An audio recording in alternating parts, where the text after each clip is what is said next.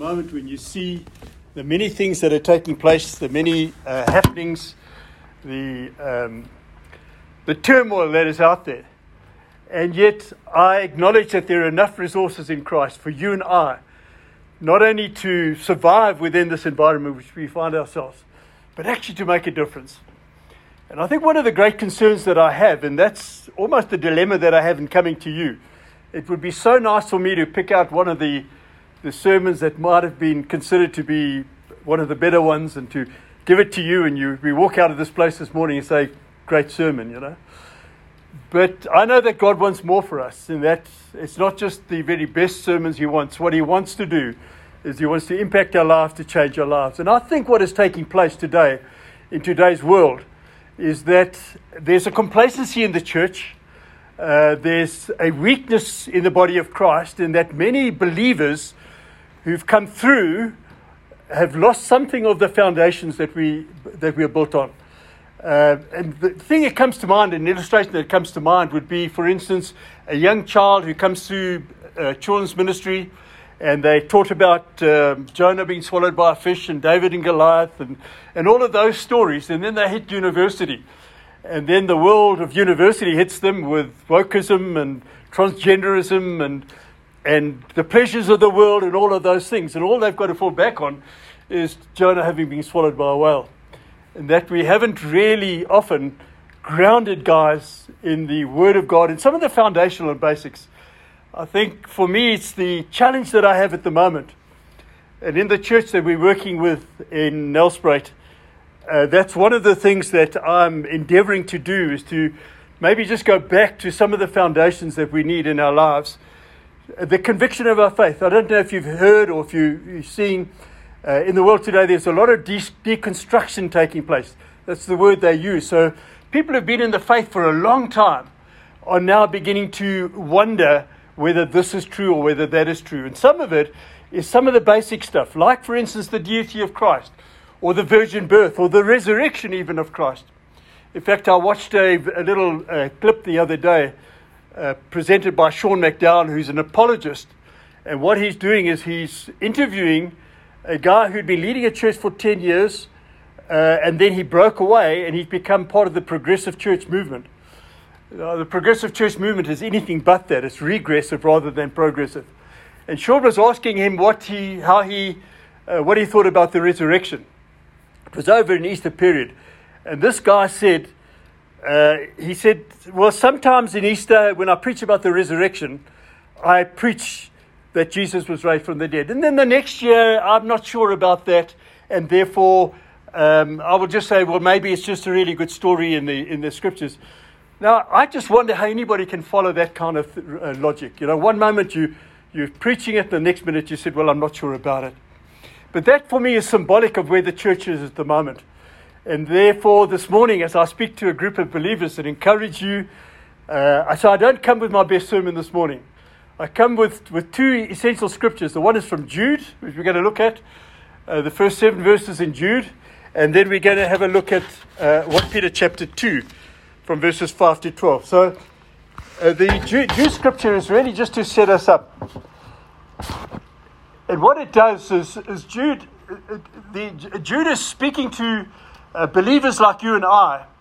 And what he's doing is he's talking about some of the dangers that they were facing. And we're facing exactly the same today. In fact, the scriptures as they was presented here, all of those thousands of years ago, are so relevant for us today. And I have this conviction in my heart that God is building within the believer the courage of their convictions, the understanding that they stand strong in the faith that God is who He says He is, and that He will do what He says He will do. Yeah.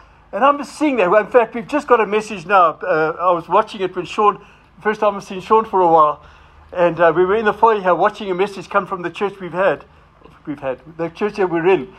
And they just had some healing meetings just recently. And the message that's just come through just says for a guy's walking out of his wheelchair after 14 years. And there's a picture of this guy sort of hobbling up to the front. And I think to myself, Lord, that is where we need to be. That is what we want to be seeing, Lord. We want to see more of your workings in the life of believers. But for that to take place, we have to be in the position ourselves where God can manifest himself in this broken world in which we're living. And so Jude, what he does here is he's speaking into the life of the church. And we'll quickly just look at it. And as I say, it's the introduction to 1 Peter. So he says in Jude, he says, Jude, a servant of Jesus Christ, the brother of James. And the interesting thing here is Jude is the half-brother of Jesus. But he submits himself and he says that he's a servant of Jesus Christ and the brother of James.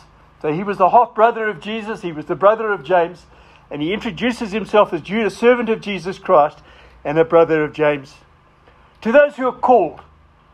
And this is the beautiful thing this morning, friends. If we can just again acknowledge the calling of God on our lives, that God has called us, that he's redeemed us, that he's taken us out of the place of darkness in which we used to find ourselves. And there's this calling, and so there's this honor of what God has done in and through our lives.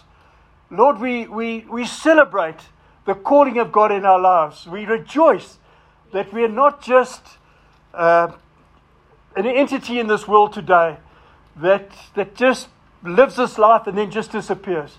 We've been called by God. We've been called to make a difference in this world. We've been called to express the love of God. And here Jude says you've been called, and then he goes, he said, beloved in God. He doesn't say beloved by God. Do you notice that? I mean, Joe's beloved by Ian. I love this man. But there's almost an external thing to that. Here it says beloved in God. And so we find that we're in Christ, that Christ embraces us. He's the one that encircles us, kept for Jesus Christ. And that's the thing that encourages me in the world in which we're living today, that you and I are kept by Christ, that everything is falling away around us. There's much chaos. There's a great deal of deception. Today they say, for instance, conspiracy theories. We've all heard of these things. And then we begin to find that 6 months later, those conspiracy theories are true. It's just... out there is such chaos. And yet here we're being assured by Jude as he begins to talk about the problems that are out there. First of all, he reassures us we've been called by God, we are beloved by God, and then he says we are kept for Jesus Christ. And that just encourages me no end. The King of Kings, the Lord of Lords, the Redeemer of mankind, the lover of our souls, he's the one that we're secure in. He's the one that embraces us this morning. And even when we go from this place, it doesn't matter what takes place into the future. And it does seem as though everything is becoming unraveled. But if we recognize that we've been called, that we're beloved in Christ and we're kept by him, then for me, the sovereignty of God, if I understand the sovereignty of God, that if I draw close to him and stay close to him, then all things will work together for good to them that love God and are called according to his purpose. And so what Jude is doing, he's putting courage into his hearers. He goes on and says, may mercy, peace, and love be multiplied to you. So mercy is the mercy of God that is unwarranted, that God gives mercy to us, the peace that we so desperately need. I just love, for instance, in John 14:23, Jesus says, if anyone loves me, he will keep my word, and my Father will love him, and we will come to him and make our home with him. And so there's this reassurance that God has come and made his home in us, my friends. That this morning we can have the assurance of our salvation. We can have the assurance that even though everything may fall away around us, that God has us in his hands. The mercy of God is ours. This unwarranted mercy that God shows us. And then he says peace. And we know in Isaiah 26 verse 3, it says, you kept him in perfect peace, whose mind is stayed on you, because he trusts in you. And I think that for me is the message.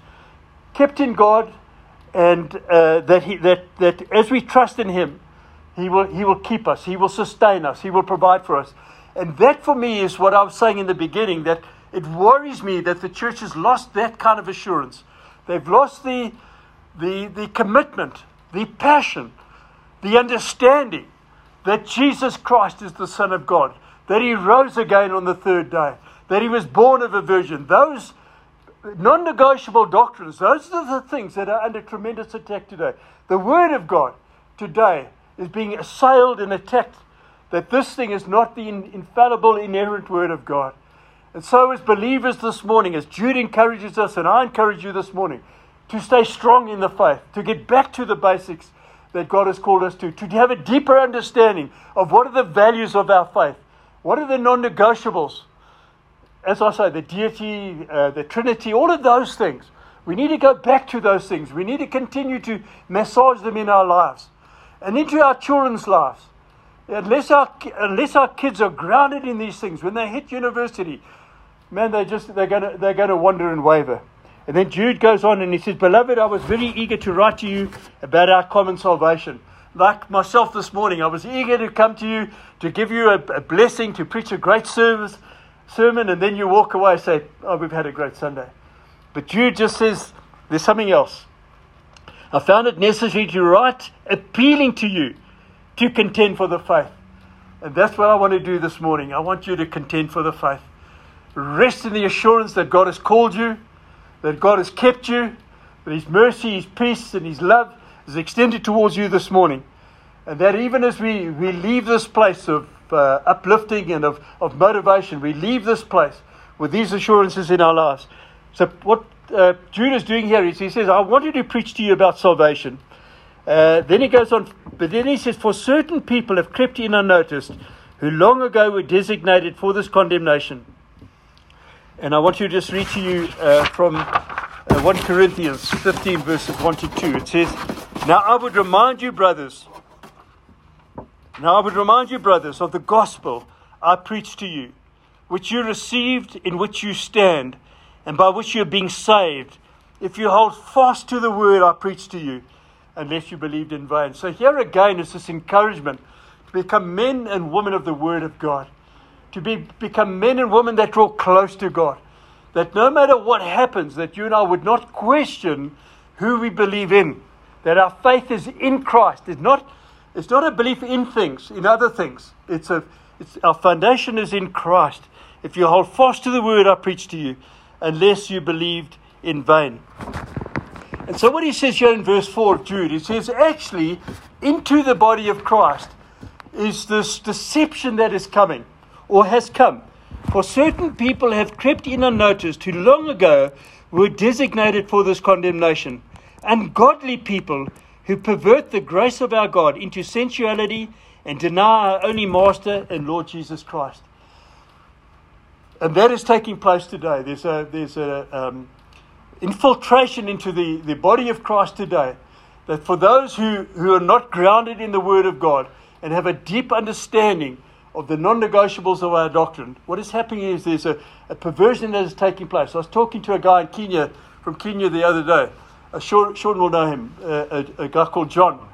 And he was just talking about the churches around preaching the prosperity message and this feel-good gospel and how they're growing, etc. And here he is preaching the word of God, just preaching the unadulterated word.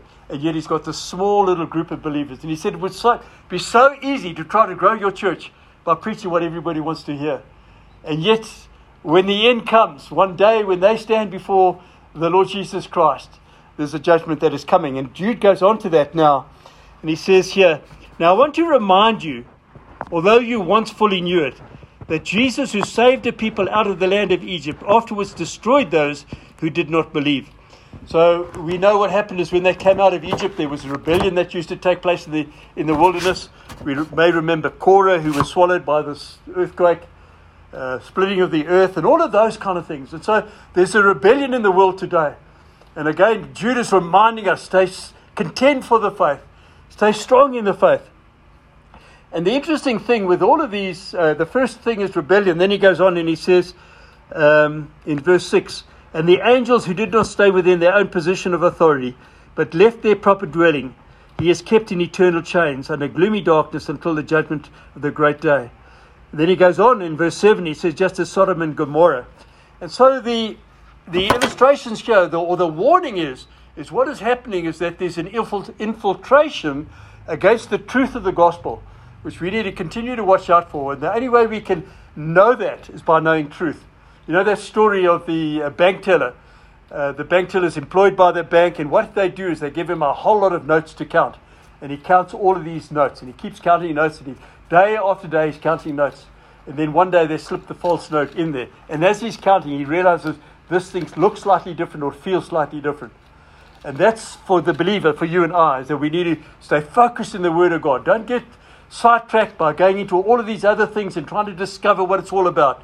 We need to know about it. We need to understand what is taking place. But our focus is in the Word of God, grounding ourselves in the Word, staying true to the Word of God. My friends, it's a troubled world, and I'm troubled when I see what is taking place, particularly in the body of Christ. And my encouragement to you today is to go back to the basics. Listen to these kind of scriptures that Jude is warning us. In the beginning, he reassures them of who they are in Christ and what Christ has done for them. Then he goes on and says, but there are others that are coming, will try to deceive us. And they will, by all accounts, look pretty good. They will probably be charismatic. They will have all of these things, and we'll be attracted and drawn to them. But he says, don't be fooled by it. And then he goes on and he gives his illustration. The first one is rebellion. Then he moves on into the other two, which were the fallen angels, and then the Sodom and Gomorrah. And that is the area of immorality and sexuality. And man, do we see that today, don't we?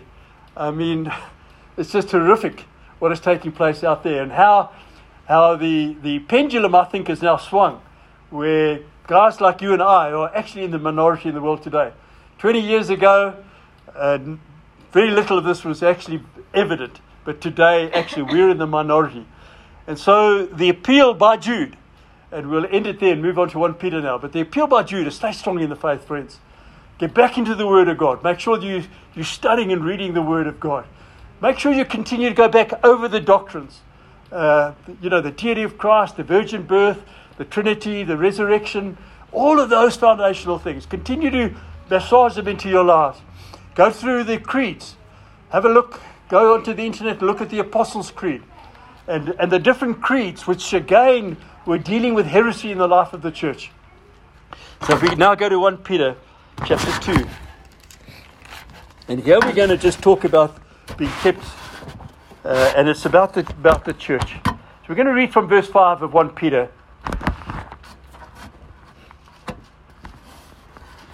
1 Peter chapter 2 verse 5 says, for you yourselves like living stones are being built up in a spiritual house, to be a holy priesthood, to offer spiritual sacrifices acceptable to God through Jesus Christ. For it stands in Scripture, behold, I'm laying in Zion a stone, a cornerstone, chosen and precious, and whoever believes in him will not be put to shame. So the honor is for you who believe, but for those who do not believe, the stone that the builders reject has become the cornerstone, and a stone of stumbling and a rock of offense. They stumble because they disobey the word as they were destined to do. But you are a chosen race, a royal priesthood, a holy nation, a people for his own possession, that you may proclaim the excellencies of him who called you out of darkness and into his marvelous light. Once you were not a people, but now you're God's people. Once you had not received mercy, but now you've received mercy. Beloved, I urge you, I implore you, as sojourners and exiles, to abstain from the passions of the flesh, which wage war against your soul. Keep your conduct amongst the Gentiles honorable, so that when they speak against you as evildoers, they may see your good deeds and glorify God on the day of visitation.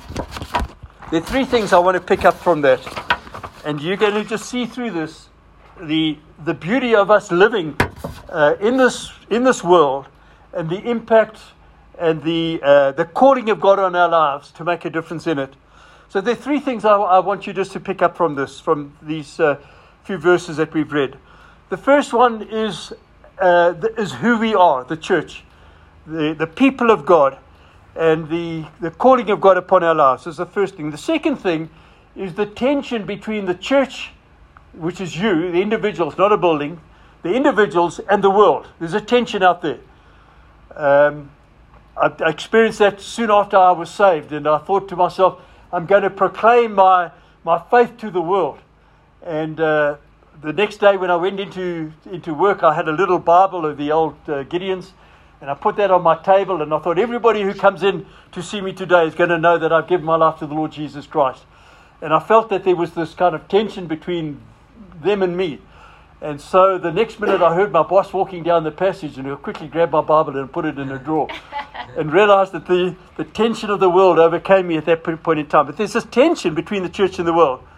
And then the third thing that we're going to see here is the necessity for us to maintain that tension, which is interesting because you'd think that what we should be doing is eliminating that tension. But we're going to have a look at it. So going back to 1 Peter chapter 2, verse 5, it says, "But you yourselves as living stones are being built up as a spiritual house to be a holy priesthood, to offer spiritual sacrifices acceptable to God through Jesus Christ." So living stones is plural. And that is why it is so essential for us to be together. This corporate time are so essential to belong to a church, to be integrated in a church. So it's the plural there, being built into a, which is singular, a community, a spiritual house. And so here we see the essentials of being part of the body of Christ. These kind of house churches and all of those things is not what God has called us to. We need this corporate interaction together, and we'll see why now. So we are stones, which is present tense, but we are being built together, and that is progressive.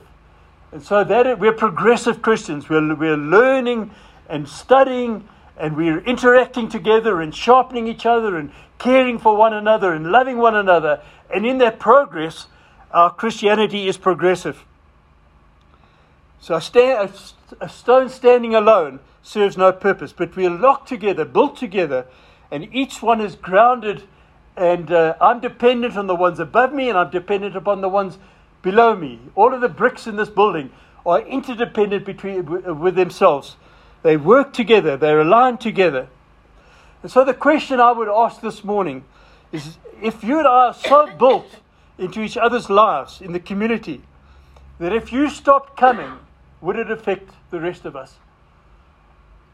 And that for me just highlights the necessity for us to be built into and to be serving together, connected, interdependent, one with another. And so what Peter is saying here is he's saying that we're living stones, each individual, independent, but interdependent upon the whole thing. And so we see the importance here of being dependent on one another and working together.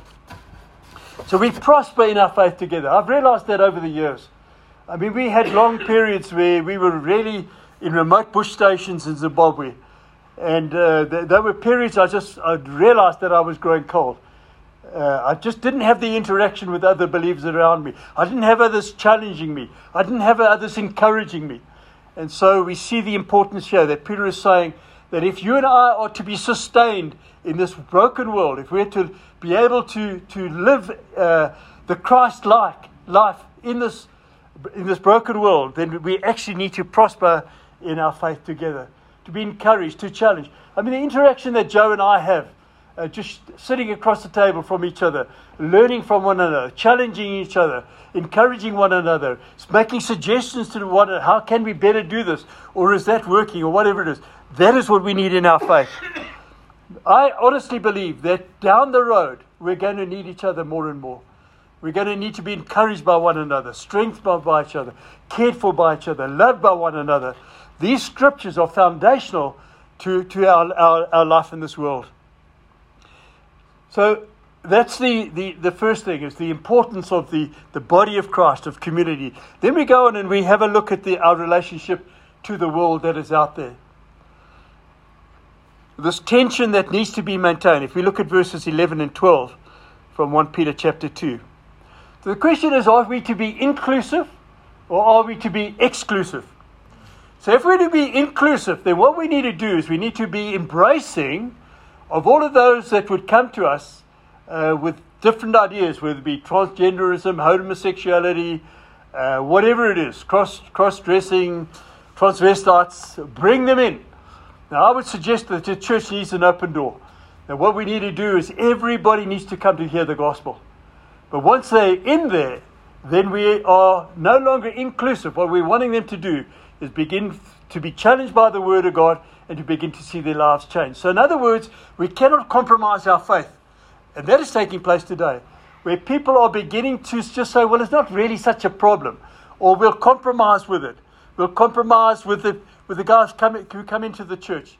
Eventually they come in. We've got people in our church couples, two women that are married together and that sort of thing. And they're more than welcome. We want them to be part of that. But once they're in them, we're trusting that the Word of God will begin to challenge them. And then once we have a bit of a relationship with them, that we can go in there and say to them, because there's a relationship that has been built, we can now begin to ask them, well, this is what the Scriptures say. Where do you stand? What do you think, etc. And so we're not inclusive in the place where we're compromising our faith. But we're not exclusive either. We're not closing the doors and saying, listen, we're a holy huddle. We just want to protect ourselves, and so we cut out the world. So our relationship with the world is not inclusive and it's not exclusive. Look at 11 and 12. It says, Beloved, I urge you, as sojourners and exiles, to abstain from the passions of the flesh, which wage war against your soul. Keep your conduct, your activity, amongst the Gentiles honorable, so that when they speak against you as evildoers, they may see your good deeds and glorify God on the day of visitation. So here we see that we are to be aliens. We're sojourners, is the word that I got from the ESV. Or exiles, we're strangers. And so we're not to embrace the world's views. And that's why it's so important for you and I to go back to the basics, friends. We need to be strong enough. We need to acknowledge that this is God's word. We don't compromise this word. It's the infallible word of God, that everything is true as it was then, as it is for us today. We cannot compromise this. But we need to know it. We need to understand it. We need to share together it. We need to encourage each other with it. We need to challenge each other on it. This word, the word of God, is imperative for us. So we're not to embrace the world's views. But we are foreigners in the world. So when you and I become Christians, we become foreigners. But we don't keep our Christianity private. Although we are foreigners, you may know we were born in Zimbabwe, and so when we first came to South Africa, we were foreigners. But we've been now integrated into the society here. We've got all of the papers. We live here. We're part of this world. But actually, our origin is Zimbabwean.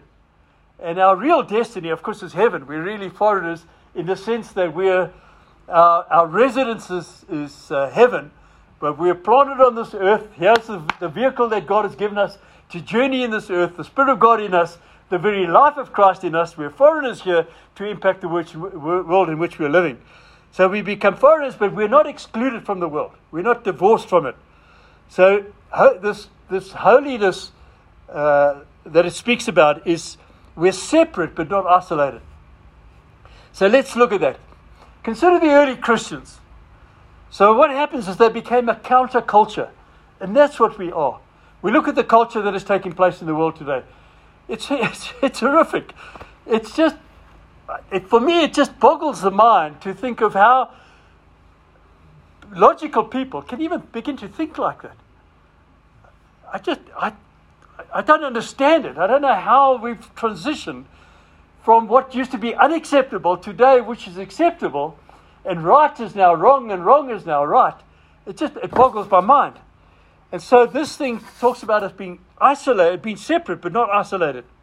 And so these early Christians became a counterculture. Let's look at some of the things they did. First of all, they did not go to the bloodthirsty gladiatorial sports. The only time they were there was when they were in the ring, and they were the actual things that the lions were having a go at and all that sort of thing. They weren't just spectators to these gladiatorial games. They were against abortion and infanticide. They were inclusive in their interactions. In fact, they did not isolate themselves from the society, but they lived within it. They made a difference within it. They impacted the society. They had businesses there, and they lived with integrity and honesty in their business and impacted the world in which they were. They were against sex outside of marriage, and that was considered at the time to be very prudish. They were against same-sex practice. They were absolutely radical for the poor. They mixed races and classes and cultures. They were all equal together. They believed that Christ was the only way to salvation. And they had a heart for the world. They had a heart to make a difference. They were a counterculture in the world in which they lived. No one had ever seen a group of people like that. The people that held those kind of values. The men and women who stood for their faith. that they didn't compromise for their faith. They didn't bend to the culture that was putting pressure on them. What if there are a group of people like that today that were impacting the societies in which we live? I don't know that we're going to make a massive difference and change the world in which we're living. But man, I can make a difference to the people that I associate with. I can make a difference in the business that I'm part of. I can make a difference wherever I am. And that is what these people were doing. They were a group of people who were following these biblical values, and they were impacting the world in which they live. And that is the calling of God in our lives. So we don't fit neatly into this world and its belief systems. But they were resident aliens. They were alien, but they were permanent residents within it. They maintained this amazing balance, not compromising with the society in which they were living, but living out this culture of Christ. Verse 12 says, "Keep your conduct amongst the Gentiles honorable, so that when they speak against you as evildoers, they may see your good deeds and glorify God on the day of visitation." They did not conform to the culture around them. And then it says, when they accuse you of wrongdoing, they may actually see your good deeds. I remember when I was working with Anglo-American in the Free State. I was a Roinik from Rhodesia in a very strong mining culture. Crude, hard, and this Roinik didn't fit well into that society because I don't speak Afrikaans very well either. And I was really persecuted by these guys. It was very difficult. And yet, whenever guys had a problem, I mean, they would ridicule me and make it life hard for me. And yet, when they had a problem, who did they come to? They'd sort of come through the back door, and then they would spend time with me. And so this is what this is saying. They may accuse you of wrongdoing. They may ridicule you, etc. But they will see your good deeds. And so our moral behavior and the way in which we live, that is what God is calling us to in the society in which we're living today. You're to live out your purpose in the community in which you and I live. They did not assimilate to the culture in which they lived. They were different to it, but they lived out the Christ life. So this thing is not, again, there's no arrogance in this. It's not to say we're better than. We're no better than. We're just different. The same as Bernie's different to me. She looks different. She's a lot more beautiful than I am, etc. She's different. But there's an equality between us. There's an honoring between us. There's a difference that comes. And so we're not arrogant in the sense that we say that they are less than or anything like that. What we're saying is that our value systems are different. And that's why, my friends, this morning is not a feel-good message. It's not the best message I've got. But it is a message to implore you, to urge you, as the same as Jude was doing, to say, recognize who you are in Christ. Recognize what God has done for you. Recognize the calling of God upon your lives. Recognize that He's keeping you. And He can only keep you as long as you are available to be kept. If you begin to drift and to move away, then Jude spells out the problems. He speaks about rebellion. And then he talks about the immorality that always follows that kind of thing. So Jude warns us. And then what Peter does is he says, it's within this community that when we're together, we're living stones together, bound together, interdependent upon one another, that we reach our fullness, that we're secure in our corporateness. Why? It's because we're encouraged. The Lord speaks to us in it. We have others that will build us up in our most holy faith. And so we're aliens because we do not compromise with the culture in which we live. But we live in a community and we live in a loving way. Those in the community, they see who we are. They acknowledge our difference. They may ridicule us. In fact, they will ridicule us. They will call us all sorts of things, bigots and homophobes and all sorts of things, because you're not going with the culture of today.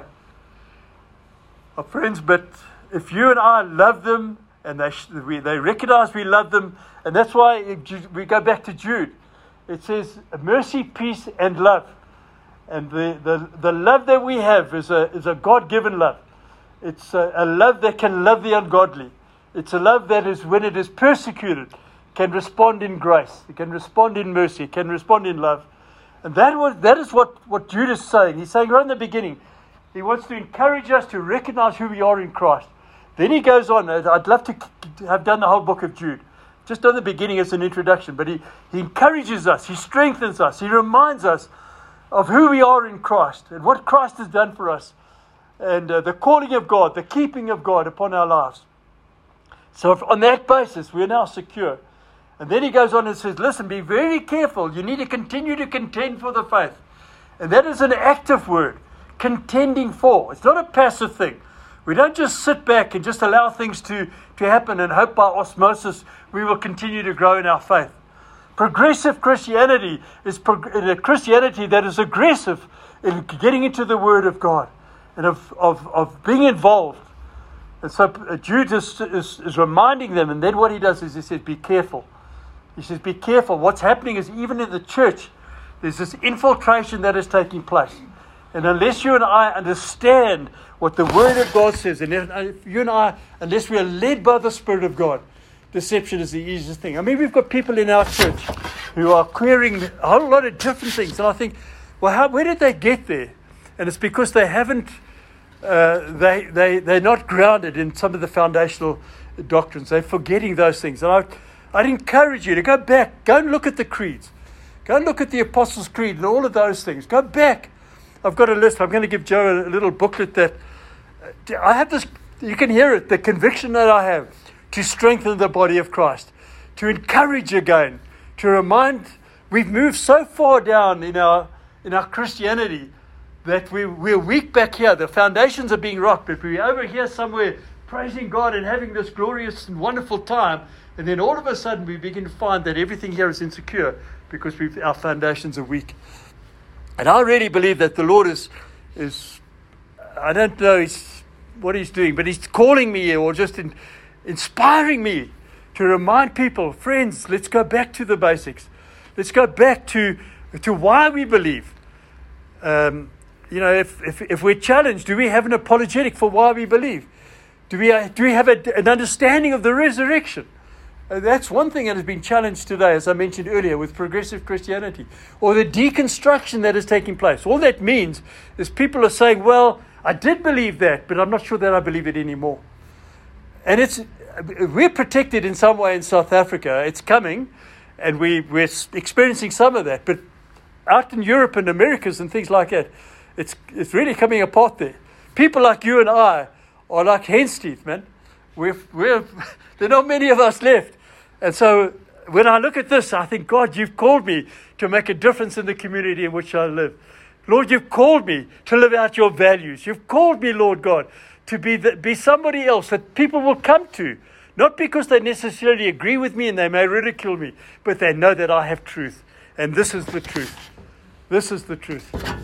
And so this morning, that is my word to you. It's an encouragement. It's a challenge. It's not, as I said earlier, it's not the best sermon I have. But I want to ask you, friends, to get back into the Word of God. To become men and women of the Word of God. Men and women of the Spirit of God. Yeah, men and women who understand what they believe and why they believe it. And then on the basis of that, on the basis of 1 Peter chapter 2, we go and we make a difference wherever we are. Let's turn this thing around. Wherever we are, in your business, in your wherever you're working, live out the life of Christ. We've just had somebody come up to us the other day.